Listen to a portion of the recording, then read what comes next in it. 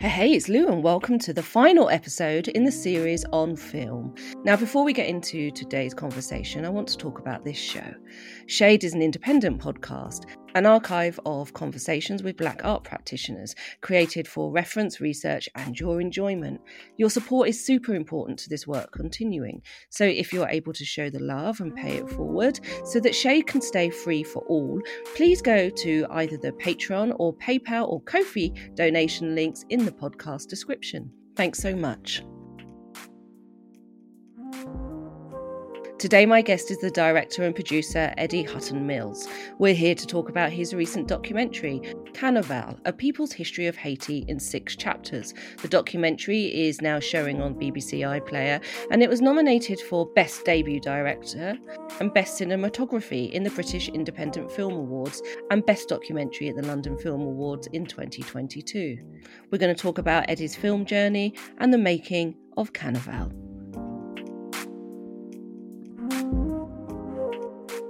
It tells the rich story of Haiti's past by following a number of carnival performers through their annual Jacques Mardi Gras journey. To quote your co-director, Leah, on the film, she said, "This is people taking history into their own hands and moulding it into whatever they decide. So within this historical retelling, we find mask after mask, but rather than concealing, they are revealing story after story through disguise and roadside pantomime." And it's a brilliant piece of work, and I urge everybody to go and watch it. It's currently showing on the BBC iPlayer. And we'll talk more about the film later, but I'd love to start by hearing about your early interest in film, and I wonder when your journey with storytelling started. Like, when did it reveal itself to you as an exciting medium in which to engage with and to show you something about yourself? It's a really great question. It's a tricky one, really, because I think my first intro into really loving film came from very, very young. I grew up in London, grew up with a Ghanaian family, but my dad died when we were very young, when we were about 4. So we grew up very poor, very, very poor. And my dad, before he passed, he bought this Betamax video. Now, there was like this big thing between Betamax and VHS. And Betamax was like supposed to be the better version of VHS, but turns out, everyone used VHS instead. Yeah, I remember. What that meant is that in the end, we had 3 videos, right, that we kind of had forever. Me and my kind of 4 brothers. And it meant that we watched Star Wars, Indiana Jones and the Last Crusade, and Back to the Future relentlessly. Like, we knew every single word. And I think from that kind of, obviously we go out and we play football and do other things, but it was that sense of the wonder of the story, the kind of taking you out of your situation, taking you out of a place, taking you into this whole new world that you could physically be part of.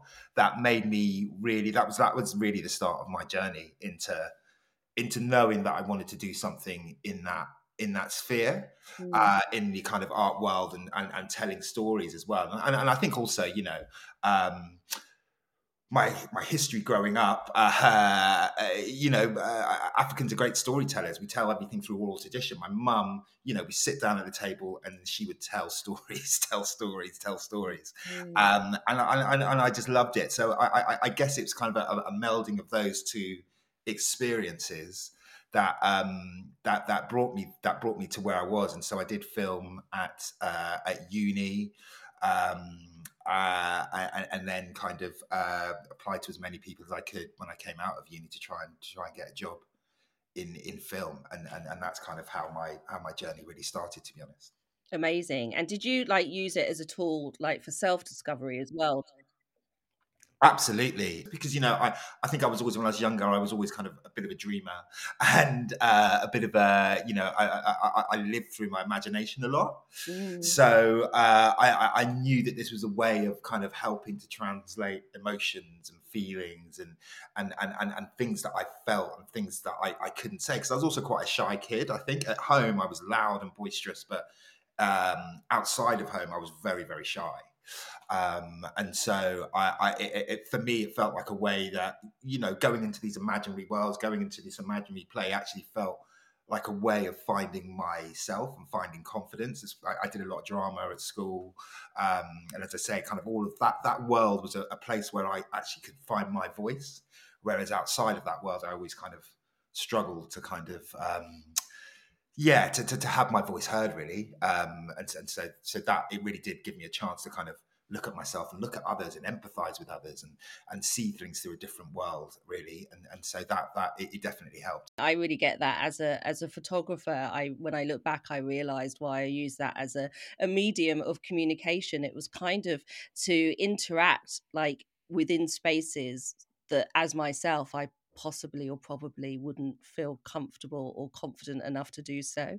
But with the camera, I was able to. For me, I kind of considered it as a way of like not controlling, that just sounds too aggressive, but like kind of feeling comfortable in an environment in which I had some positioning where I felt comfortable when I was there for a reason, like using the camera. I just think it's really interesting to hear that so many creatives were shy, kind of dreamer type people. I just find it interesting. Oh, definitely, and I couldn't agree more with that photography thing. You find this kind of new braveness, and obviously you're framing the world in a totally different way as well. Yeah. And so actually, you kind of you're in it, but you're standing back from it, and you're experiencing it, but you're not experiencing. And so it kind of you find this amazingly comfortable space, and actually you find yourself going into places that you would never dream of without just that piece of equipment, which is an incredible thing, really. And along this journey, you met Leah Gordon. We're all familiar with Leah's photography and particularly her images of Kanaval. But then you two got together and decided that you were going to make a film. So yeah, I'd love to hear about how you met Leah, when you decided, and how you decided you were going to do this, and how you were able to support it as a production. Well, I mean, so it's quite interesting. I think I met Leah now probably 3-4 years ago now. I'd always known of her work. I'm a big fan of soul jazz records. I kind of DJ on the side and collect a lot of African music and music from the African diaspora. Actually, that's like a little side hobby. So soul jazz was kind of one of my hubs, I would say. And Leah's book was produced. Her first book about Carnival was produced by Soul Jazz Records. So I already had a copy and was very, very aware of her work. Right. And I'd been speaking to this production company that was run by Natasha Dack called Tiger Lily Productions about another idea I had. And she had actually approached Leah to do a film for the BBC because they were doing a special Caribbean arts season. And this was just before COVID. And so, Natasha had ideas about what could fit in that season. She'd spoken to Leah because she knew of her books.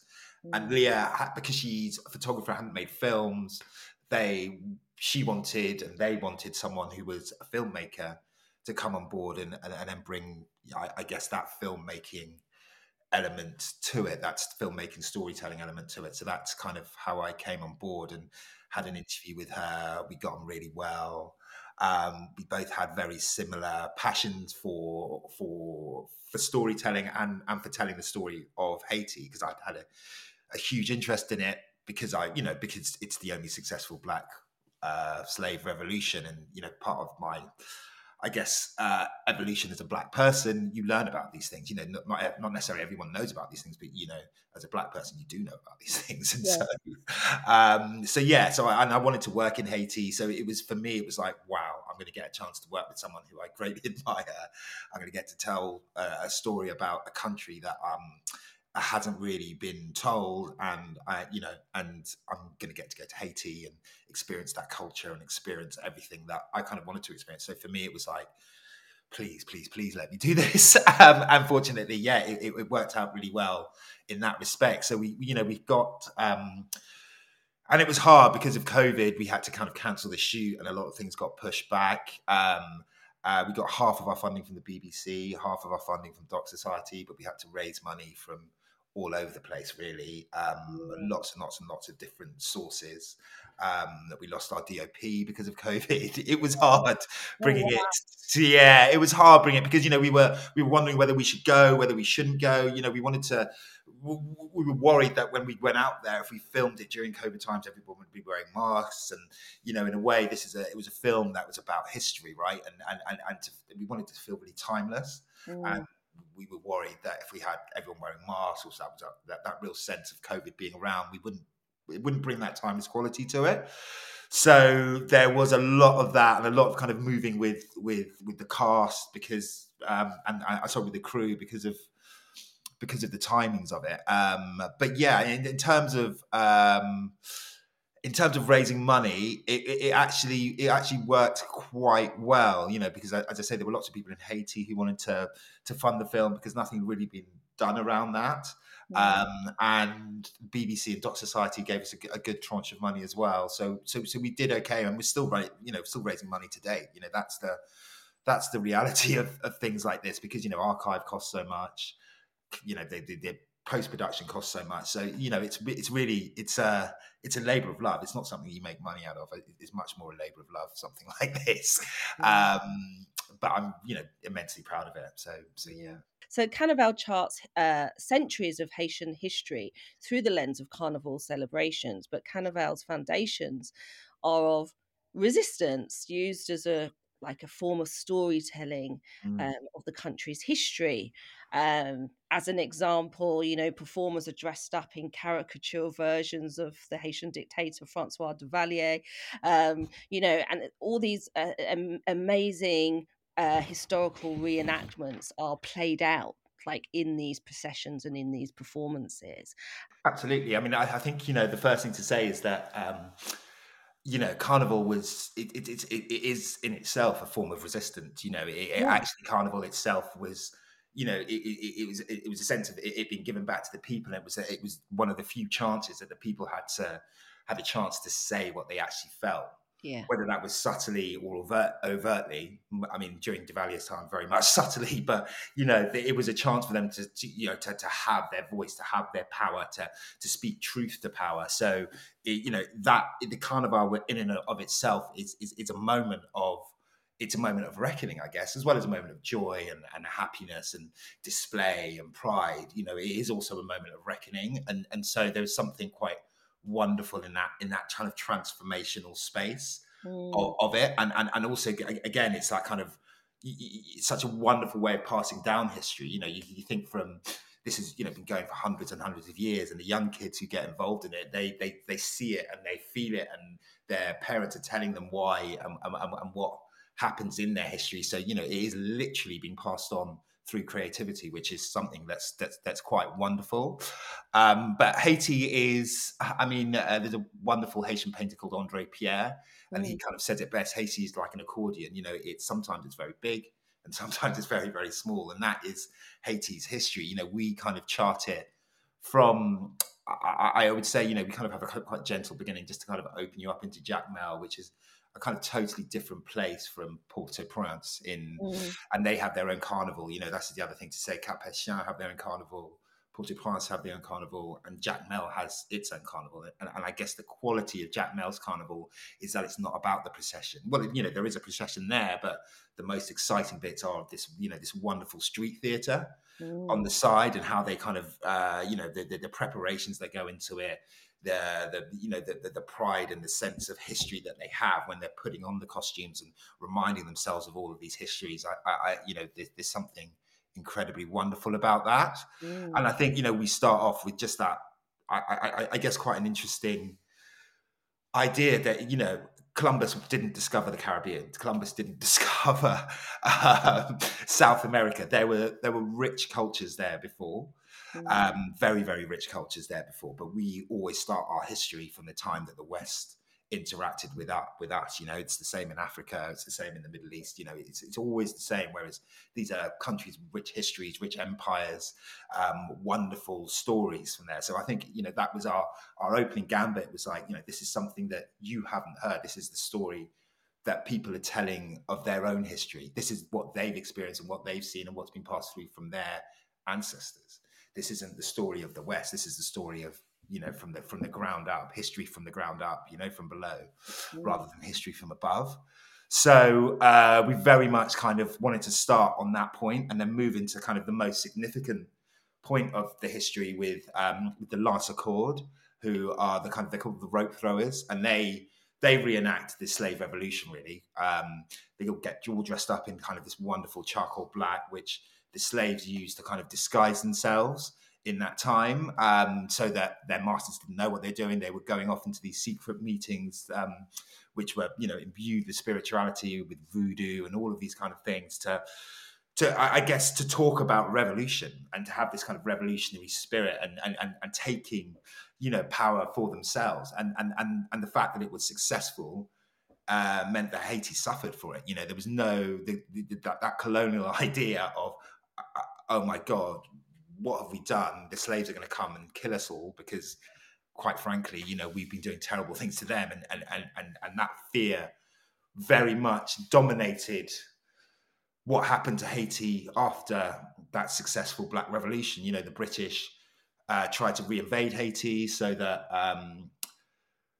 the same thing wouldn't happen in Jamaica or Barbados, and it slightly did. So that to us was the significant moment in Haitian history, and it's something that's been completely obliterated, really, from Western colonial society, and there's a reason for that. And the reason is exactly that, because then after that we talk about how France layered on debt onto Haiti, how they, I guess, from that moment, created a situation where Haitians were looked on terribly. So voodoo, their spirituality was denigrated, their language denigrated, their economic systems denigrated, and you can see kind of how that all kind of, when you look at it as a whole, you see, I guess, the effects of colonialism on this small island, which was, the pearl of the Caribbean. It was the richest coffee and sugar producing island. So, we try and tell that story in quite, I guess, quite an interesting and linear fashion. So you get a real sense from the 1500s up until the present day, of how Haiti plays out. And, then you get context for the Duvaliers, and we give that through these wonderful costumes called Charlosca, who, it's a kind of an allegorical tale of corruption. But the costumes are all quite mad as well. They're homemade. They're made from papier mâché. You buy things from the local market, and the creativity that comes through them is just it's extraordinary. And the transformation you see these guys go through is also extraordinary. And it's all that local art, but that creativity and imagination. So you're using bottle caps and strings and cow's teeth and all of these wonderful things that are around you to create this incredible art. It kind of blows your mind a little bit. Mm. And talking about like the creativity, I'm thinking about the artistic delivery of the documentary, and like what the shared vision between you and Leah was for that. So you used like archive footage of Kanaval alongside Hollywood interpretations of the processions. And I just wondered, like, when you were planning, in terms of the way the documentary would look, what is it you were focusing on, what you wanted to convey visually with the piece? Yeah, I mean, we had a lot of big discussions about this. We did a lot of kind of storyboarding. I think one of the things to say is that, I think the reason me and Leah worked so well together is that we had a very kind of singular vision, in that, number one, as I said, we wanted it to be a history from below, and we wanted history's passed on through all of tradition. And so we wanted to make sure we paid homage to that and have Mm. them speaking their history in their own voice.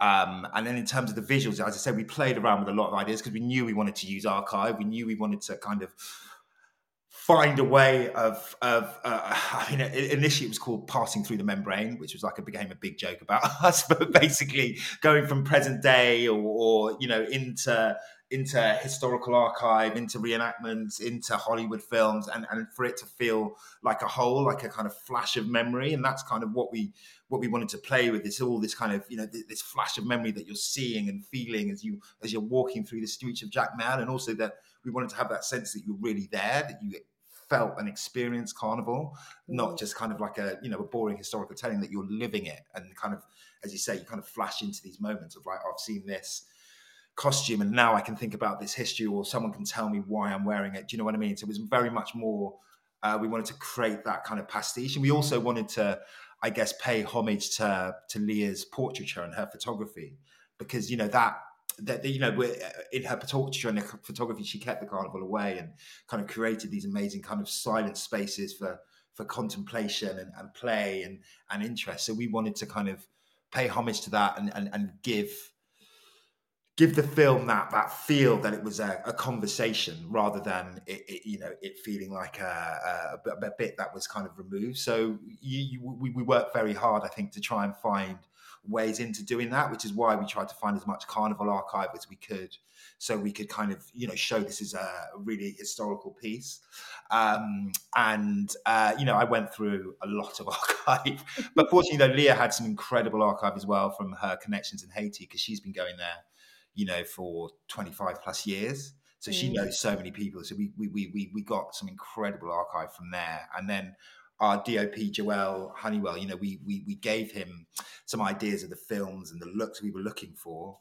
And he just ran with it for the bits with all the characters. It was just wonderful. We wanted to bring back actually the color, and bring back that kind of that photographic look to the color pieces as well. So it kind of matched Leah's photography as well. And again, so you feel like you're looking through it almost like a photo book, and experiencing that in real time. And some of the archive is just, the Hollywood archive is just kind of like, wow, it's so racist Yeah. and so, it's so overt and so racist and so actually unbelievable, that it kind of, it stands as like a weird, like a horror show in a way. So I'm still getting therapy for all of that. But it's kind of, we wanted to kind of, as I say, it's all about creating that sense of kind of a flash of memory, and a constant sense that you're because they live their history. The wonderful thing about Haitian people is they really do know their history. We've got so much to learn from them in terms of their histories around them. It surrounds them. They live it. They understand it. They retell it. And I think we're kind of disconnected from it. So we wanted to kind of present this film in a way that you were truly, truly, truly connected to it. Mm. And so, yeah, it was tricky trying to finding a language to meld all of these different elements together, because then there was the third kind of bit, which is just these wonderful kind of black and white portraitures of modern day and of carnival preparations and of people dancing. And again, it's that sense of, you live your history through your body, right? You are the product of hundreds and hundreds and hundreds of years of history. Every time you walk, everything you say, do you know what I mean? There is a deep sense of history within every person, and we wanted to kind of, I guess, give that idea life. That's such a poetic kind of idea that I love. Like, you just live this through your body, and it's such an amazing piece of work. And if I'm right, you received three nominations, Mm-hmm. award nominations for this piece. And like I said, it's there it is on the BBC. But when you survey this journey that you've had with this production from its early seeds to now, and all the time you spent with it, and all of that footage that you've trawled through, and the shooting and the planning and everything, how do you view that journey now, and has it informed like your work going forward? It's amazing to feel it now. You have moments where it's really hard, really hard. I meant to talk about the editor Zana, because she was incredible in terms of pulling it all together, and Natasha, who's the producer, was incredible. But it does feel it's a moment of pride, and a real kind of sense of, yes, you want to do things that do make a mark, and also it's kind of for me, the biggest thing is about reimagining. Reimagining history and what it tells us about what we're doing, and actually kind of, I think a lot of stories that we tell about the African diaspora and the Black diaspora are stories of hard, of difficulty, but actually, we also need to, we need to show African brilliance, right? And Black brilliance, and I think it was that changed me quite profoundly. I think, Mm. you going to Haiti, we're both Ghanaian. It felt like the most. It felt like being in Accra. It's mad. So much of it is alive. The market sellers, the street sellers. It's proudly an African place, right? And for me, it was like, wow, okay, this feels weirdly like coming home. And when you understand that, I guess the story of Haiti and how it has been denigrated still to this day, even in the Caribbean, still to this day, it's seen as like the poor island that no one wants to go to, no one wants to talk to. It's the only real Caribbean island without a tourist industry. It makes you realize, the power of giving people their own power back and reimagining how people see you and actually remembering that, these aren't just people who are hopeless. They're people who are very hopeful and have incredible ingenuity and incredible artistic flair. And so for me, within these tragedies, the thing that I'm desperate to do now is, again, just reimagine that story and remind people how brilliant we are and how brilliant we can be, and off the back of tragedy and off the back of struggle, we still do incredible things. And actually it's that's probably, it's given me that sense, even, I mean, I definitely had it before, but even more so now, it definitely has changed me in that way. And also I'd say in Haiti, you forget all their problems are so immediate that you forget about all of the extraneous stuff, right? Everything else kind of gets stripped away. And actually there's something beautiful in art when you do just strip everything else away, when all the other noise comes out and everything is just the here and now. And so trying to somehow get back to that state where, we were there during the Ukraine invasion, and we had nothing about it, right? And it was that kind of struck me. It's like, oh my God, yeah, you can just enter these worlds and consume it and be artistic in that place and step out. And I think it's always a plus point if you were able to do that. To wrap up our conversation, I'd like to sort of think about a sentiment that I like to think about with all of my guests. And I just wonder what young Eddie now would think of this sort of rich life of storytelling that you have now. Yeah. Young Eddie, what would he think? He'd think, you're old now, look at your grey hair, probably, to start off with. You're daydreaming and telling stories, Eddie. But I think he would be excited. He'd be sitting around trying to edit with me and go out filming with me. He would be, I think, incredibly proud, because I think, young Eddie, this is what he always kind of saw for himself in a way. It was kind of the path that I wanted to go. I mean, I was either going to be a sportsman or this, really. And so I think, he'd be like, just keep going, keep enjoying yourself, keep opening your heart to stories and live that life, because it's something you've always wanted to do. So, I definitely think he'd be immensely proud, sitting on my, top of my shoulder, saying, keep going, keep doing it. You're one of the lucky ones. So once you've chosen this path, or it chooses you, you don't know which way it is. You want to kind of fulfill it. Well, you're on that road now, Eddie. Thank you. Thank you so much for talking with me about Kanaval today. It's been an absolute pleasure having you on the show. Thank you so much.